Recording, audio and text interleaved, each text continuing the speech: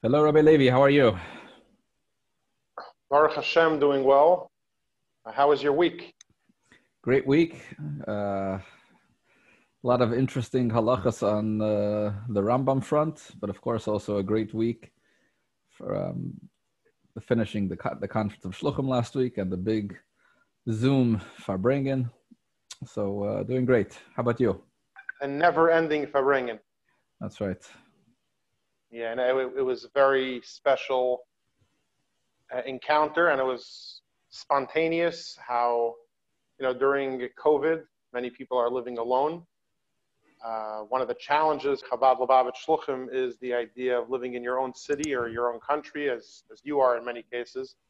And the fact that we didn't have our annual conference together was definitely, it was But it wasn't something we were a week long Zoom. Yeah. Definitely made us all forget about that. Yeah, so I said, that's where I'm getting at. Like, going into the conference, we're like, it's going to be a little rough. We're really not going to be able to get together and spend time together and connect. But then once the Farbrengen started, and I would go to sleep at night, and I woke up the next morning, and it was still going on and still going on. And every time we went on, another interesting story, insight, brotherly love, connection. It was really a powerful experience, and I share that sentiment with you. So that was a powerful highlight, but we have to get back to work. So let's get into Rambam. Let's go. What have we learned this week? So last week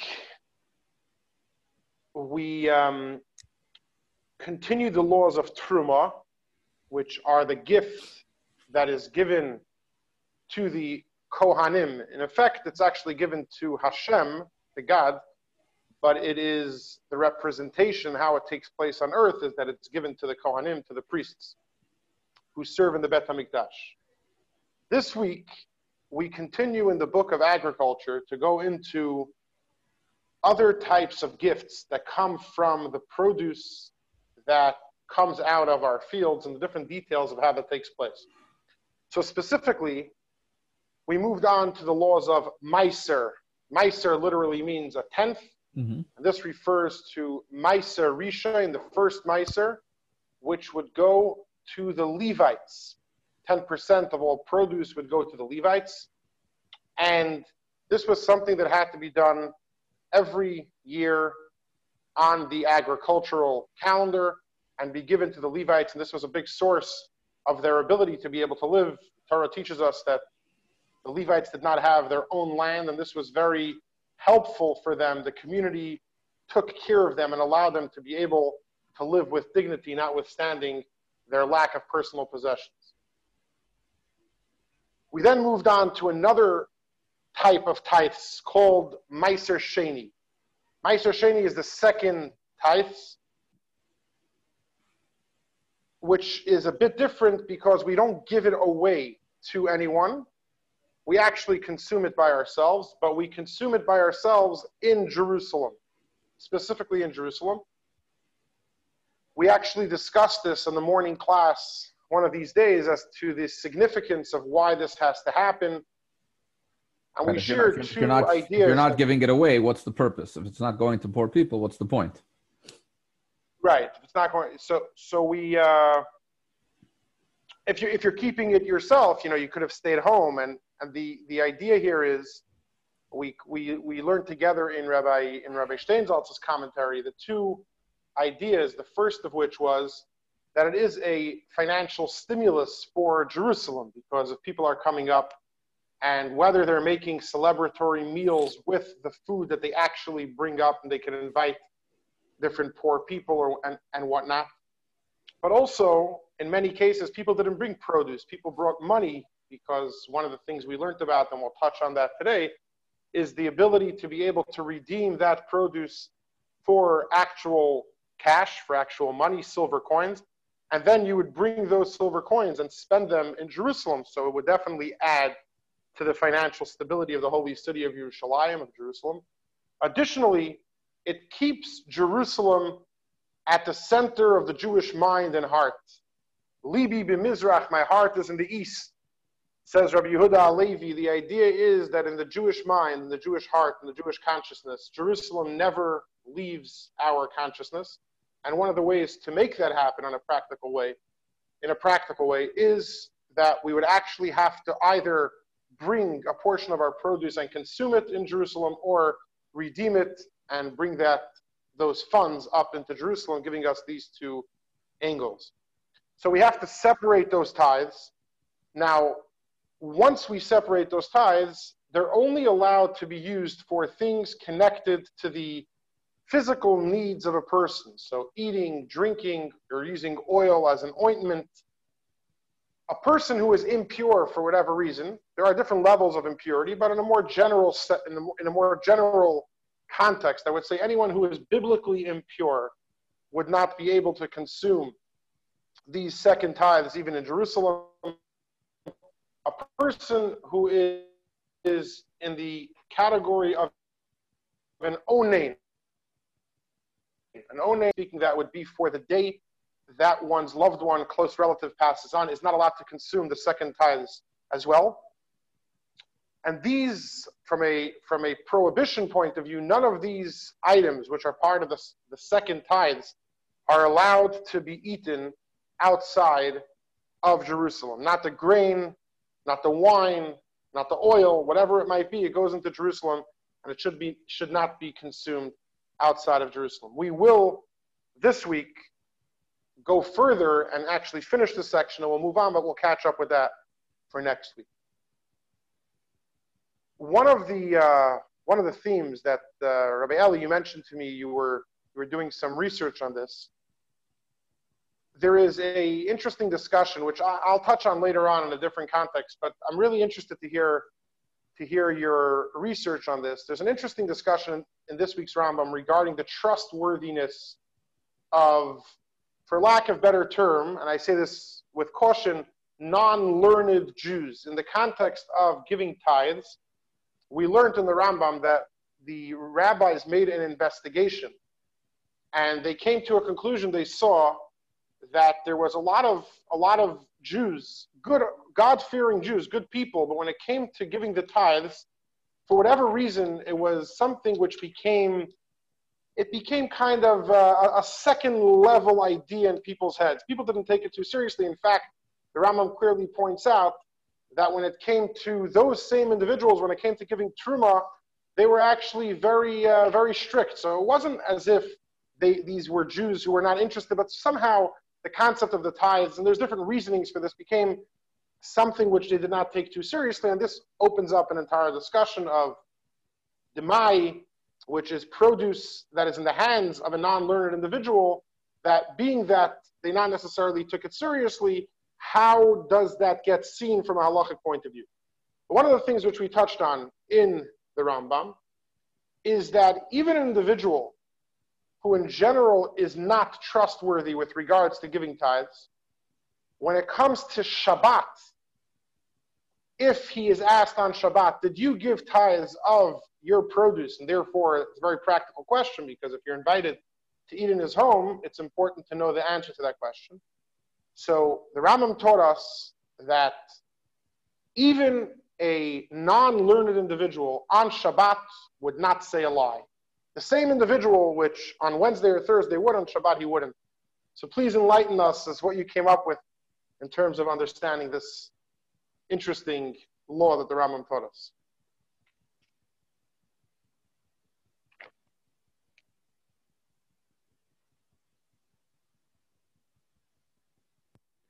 Actually, about not saying a lie on Shabbat, that's in fact the language that's used in the source where Maimonides took the ruling from, in the Talmud Yerushalmi. But in fact, we'll see that Maimonides phrases it very differently. Let's take a look. It's chapter 12 of the Laws of Meiser. And the inspiration for what I'm going to share, I actually heard this afternoon by visiting the website rambam.today, where each day they feature a special in-depth analysis of part of the Rambam by different Rosh Yeshivas, different Torah scholars. One of them is the Rosh Yeshiva of one of the yeshivas I learned at, Rabbi Pearlstein in Chicago. So I listened today what he had to say, and I want to share a little bit about that. So the Rambam starts chapter 12 of Hilchot Meiser, the laws of Meiser, talking about, like Rabbi Levi, you talked about people that were not proficient, not well-versed, and not really didn't have we wouldn't trust them normally about Meiser. Now, what happened here is that someone bought produce from somebody who really is not trusted about Meiser. And now he forgot to deal with that produce to take the tithes, and now it's Shabbat. Now it is Shabbat. Now Shabbat, you can't take tithes. What do you do? So the Rambam says, you ask the person you purchased the produce from, and if he tells you that he indeed took tithes from them, you can eat from that produce on Shabbat. Fascinating. Normally we don't trust him. But now it's Shabbat. We trust him. Why, says the Rambam? And I would add, it's not just that we don't trust him. We never didn't trust him because we thought he was a bad person or even a person which was susceptible to lying. We have a very particular fear here, which is that being that it was established in the days of Yochanan Kohen Gadol, that the fact is the vast majority of Jews did not take it seriously. So it wasn't a question of, we do like this individual, we don't like this individual. When it would come to something else, if this person would come and say testimony regarding another case, we probably would accept it. But with regards to this, Meiser, we say that he is not trustworthy because we saw people weren't. And all of a sudden on Shabbos, we have a total switch there.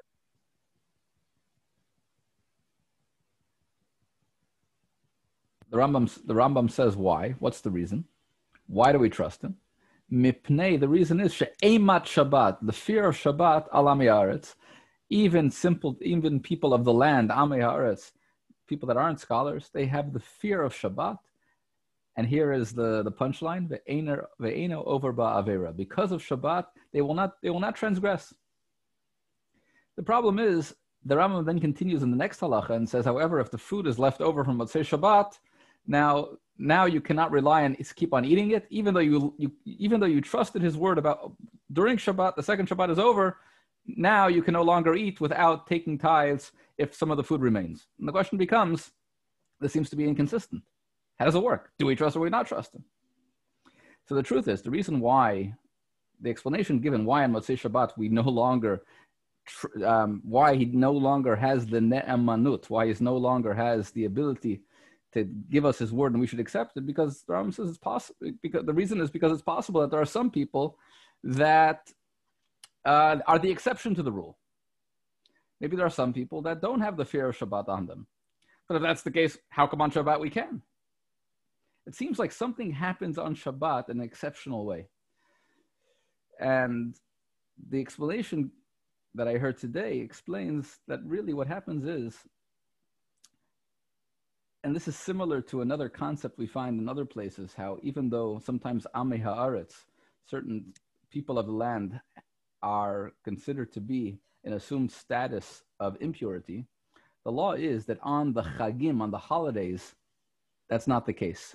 And they are on, when the holidays kick in, they're now in an assumed state of Tahara. The holiday finishes, they revert. The explanation given is because then on the holidays, they become part of the klal. They become part of the community as a whole. It lifts them up. It changes who they are. So based on that concept, perhaps the explanation here in the Rambam as well is that Shabbat changes the face of all individuals, and even people who aren't necessarily scholars, even people who aren't always proficient in all details of the law. But Shabbat comes, eino over ba'avera. Shabbat changes them. So when we look at them on Shabbat, we don't see people who aren't proficient in the law. We don't see we don't see any deficiency. We see Jewish people. After Shabbat, okay, we have to deal with what we have. But Shabbat, the holidays and Shabbat, they create an environment which is such that now tells us, when someone tells us that, yes, this is we've taken Truma from there, we now view these people as, without having any deficiency, there is no chisaron, they're trusted just like somebody who had the chazaka, who had the assumed status of being able to take the Meiser. So this was the explanation I heard today on Rambam.today's website. Check it out. Rabbi Eli, I appreciate the idea that you shared from Rabbi Perlstein, but if you please would just take that apart a little bit. I mean, you live in Portugal. We are talking about a different era, and there's much more assimilation in the world today. So one thing's first to be clear. We're not talking about somebody who's suspected of not giving tithes. Okay, so we're not talking about someone who has an active reason to suspect that this person is not giving tithes. If that's the case, then this halacha would not take place. And that's to quote hachashud ala ma'aser, someone who's suspected for not giving tithes, eino neman v'afilu b'Shabbat, Shabbat wouldn't help. Here we're talking about somebody who is, he's part of the community. He's part of the words you were describing before. He's part of Am Yisrael. However, he's not proficient in the laws. So when it's not Shabbat, we have to look at each case by case and see what some people have the ne'emanut, some people don't. But what the amazing thing is that Shabbat comes in and sweeps that all away and creates a new status where we look at each other and what do we see? We see not a person with his background and his baggage, but we see it's Shabbat. We see a Jew on Shabbat. It's very, very, very interesting there. I was actually reflecting on this concept because it came up twice. Not the Shabbos concept, but the concept of trustworthiness. We saw it twice this week. We had it with regards to fruits and tithes, and we also had it with regards to purity and impurity, that when it came to a person which was not learned, the assumed status of the person is the person was not pure. I just want to clarify, when we say not pure, it's not that the person is an impure person, but the assumption is that the person could have walked into a cemetery, come in contact with a corpse, come in contact with a dead animal, etc., which all would render that person impure. And, when you're learning in the Rambam, and this is the Rambam is quoting the Talmud and his predecessors, it comes across, or it could come across like a bit elitist, if you will. Like the learned people have a certain trusted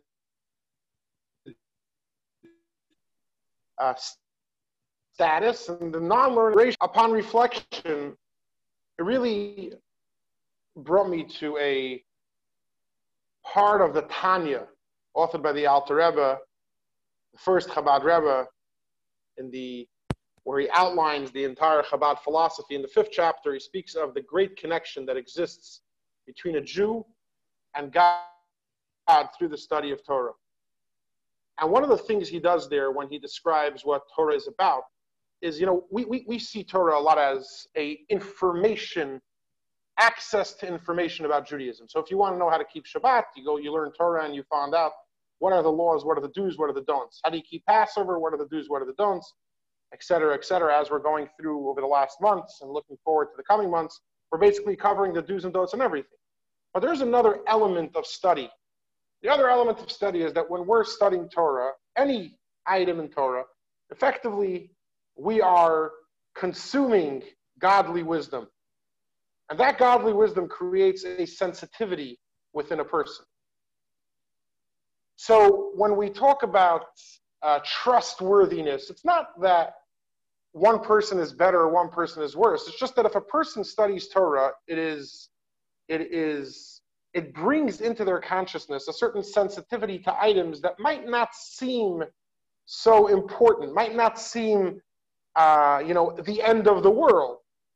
So when one studies Torah, it raises their sensitivity level to everything that's going on around them. I actually can tell you this with regards to the study of Rambam. Rabbi Eli, thank you for getting me into this on a daily basis in such a way. But I'll tell you where I saw it the most. In the last book, in the book of Haflah, you have this idea of how a person ought to keep their word and how your word is serious. and when you say something, the context of what that means. And it really got me thinking sometimes when I'm speaking to other people to say those words a bit different. Now, it's not like before then I said, oh, I can speak however I would like to speak and just get away with it. I knew that there were limitations and the fact that we have to keep our word. But when you read the details and the amount of godly wisdom that's involved in what we say and how we keep our word and to what extent we must do so, before you take an oath or promise anything, you'll think 6 times, because all these things are so. Now, what the knowledge does is twofold. First of all, allows you to know. Raises the sensitivity. It raises the sensitivity. And that really is the power of Torah study beyond the particular. Right. It impacts everything that's going on, or impacts your life. Yeah, it's like the fuel of the soul. And it allows the person. Interesting thing that happened this morning. We're learning the 3 chapters of Rambam. My children, a lot of them are studying the Sefer HaMitzvot, the book of Mitzvot of Rambam. So yesterday was Shabbat afternoon, and the last few weeks Shabbat here, it's been somewhat of a quarantine. However, we hear there's people in front of our house picking fruits from our tree. And, we don't really mind because there's no way we're going to grab them all. But, we're thinking, hey, they should really ask us. Okay, it's okay, let them take. They probably want it. They're probably hungry. Anyway, today, it's Sunday morning. I decided, you know what? The neighbors are taking our fruits. We should take them too. So we took a basket. I went with the kids. We start picking. And then we start talking. And my daughters are telling me, oh, well, we have to leave the leket and the shikha and the peyah. And she says, no. Yesterday, the poor people already took. We're good.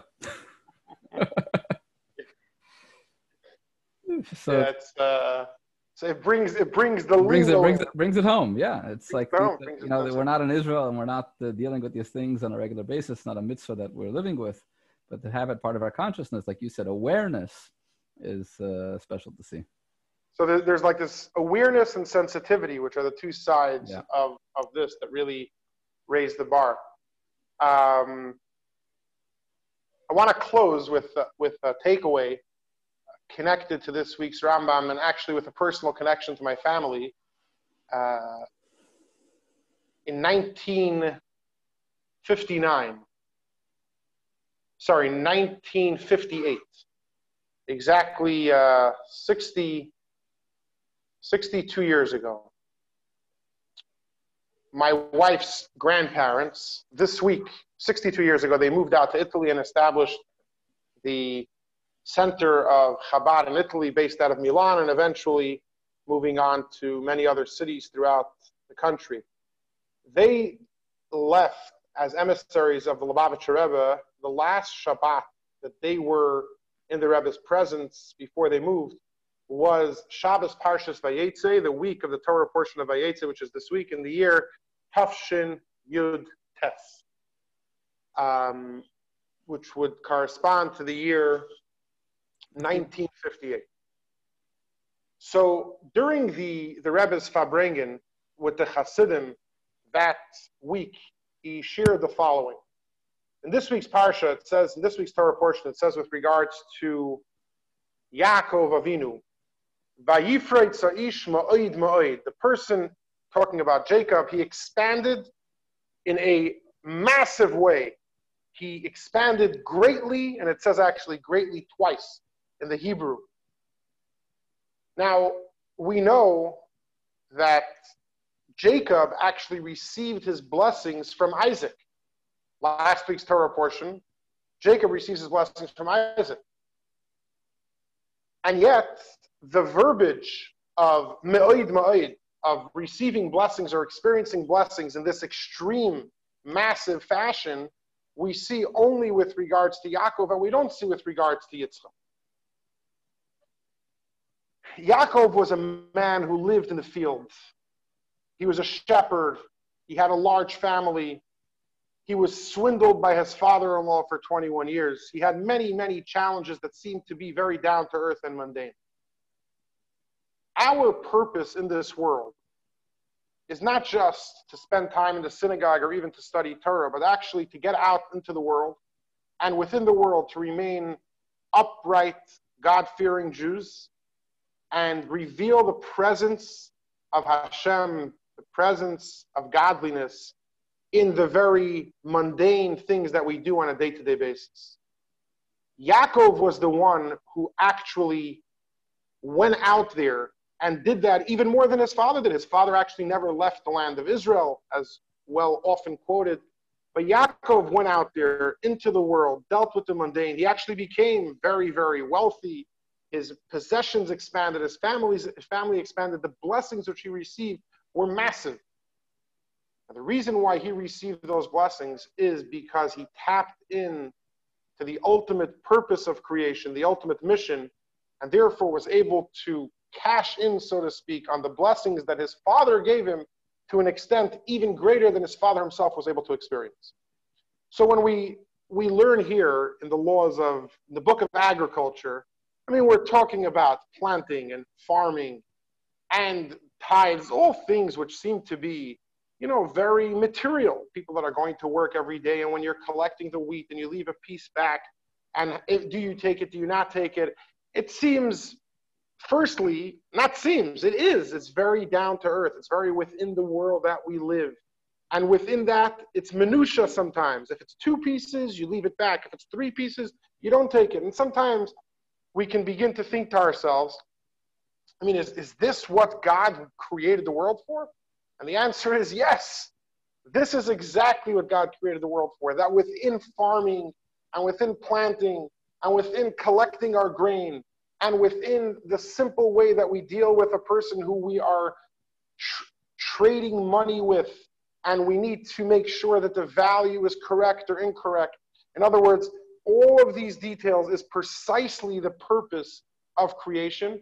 And when we are able to reveal Hashem in these seemingly smaller, mundane details, firstly, we fulfill the purpose of creation, and subsequently, we see Hashem's massive blessings in our life because we're touching the very core purpose of creation. The Rebbe actually said this the week that Rabbi and Mrs. Gorelik were moving on Shlichus. I believe that Rabbi Groner and Rabbi and Mrs. Groner, who moved to Australia to establish the Chabad presence in Melbourne, and the entire country of Australia moved that week as well. They both moved that week. And this was also in context of the talk was that you were talking about 2 Hasidim that really wanted to stay next to the Rebbe. I can tell you, I've never spoken to Rabbi Groner, but from speaking to my grandfather, my wife's grandfather, and hearing, all he wanted was to be in the Rebbe's presence. He went through a very difficult childhood in Russia, and he finally came to the United States. And a few short months after they married, he moved out to Italy. He didn't even know where it was on the map. And he came from Russia straight to there, war-torn Europe, through Eretz Yisrael to America. And the Rebbe was telling them that, yes, it is out there in the world, and you're not in the warm cocoon of Brooklyn in 770. But out there is where you're really going to tap the mission, and you're really going to make it happen, and eventually welcome blessing into your life.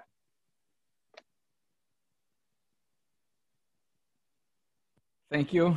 Beautiful, Rabbi Levi. And let's go tomorrow, another day of Rambam. We'll see you. Yes, just want to make a quick note.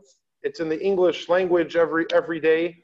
6:15 Lisbon time, 7:15 Florence time. We learned the 3 chapters of Rambam together. It's over Zoom. If you would like to join us, please reach out and we'll share the Zoom information. It'll be our honor to have you join us on the journey. Have a good week. See you tomorrow.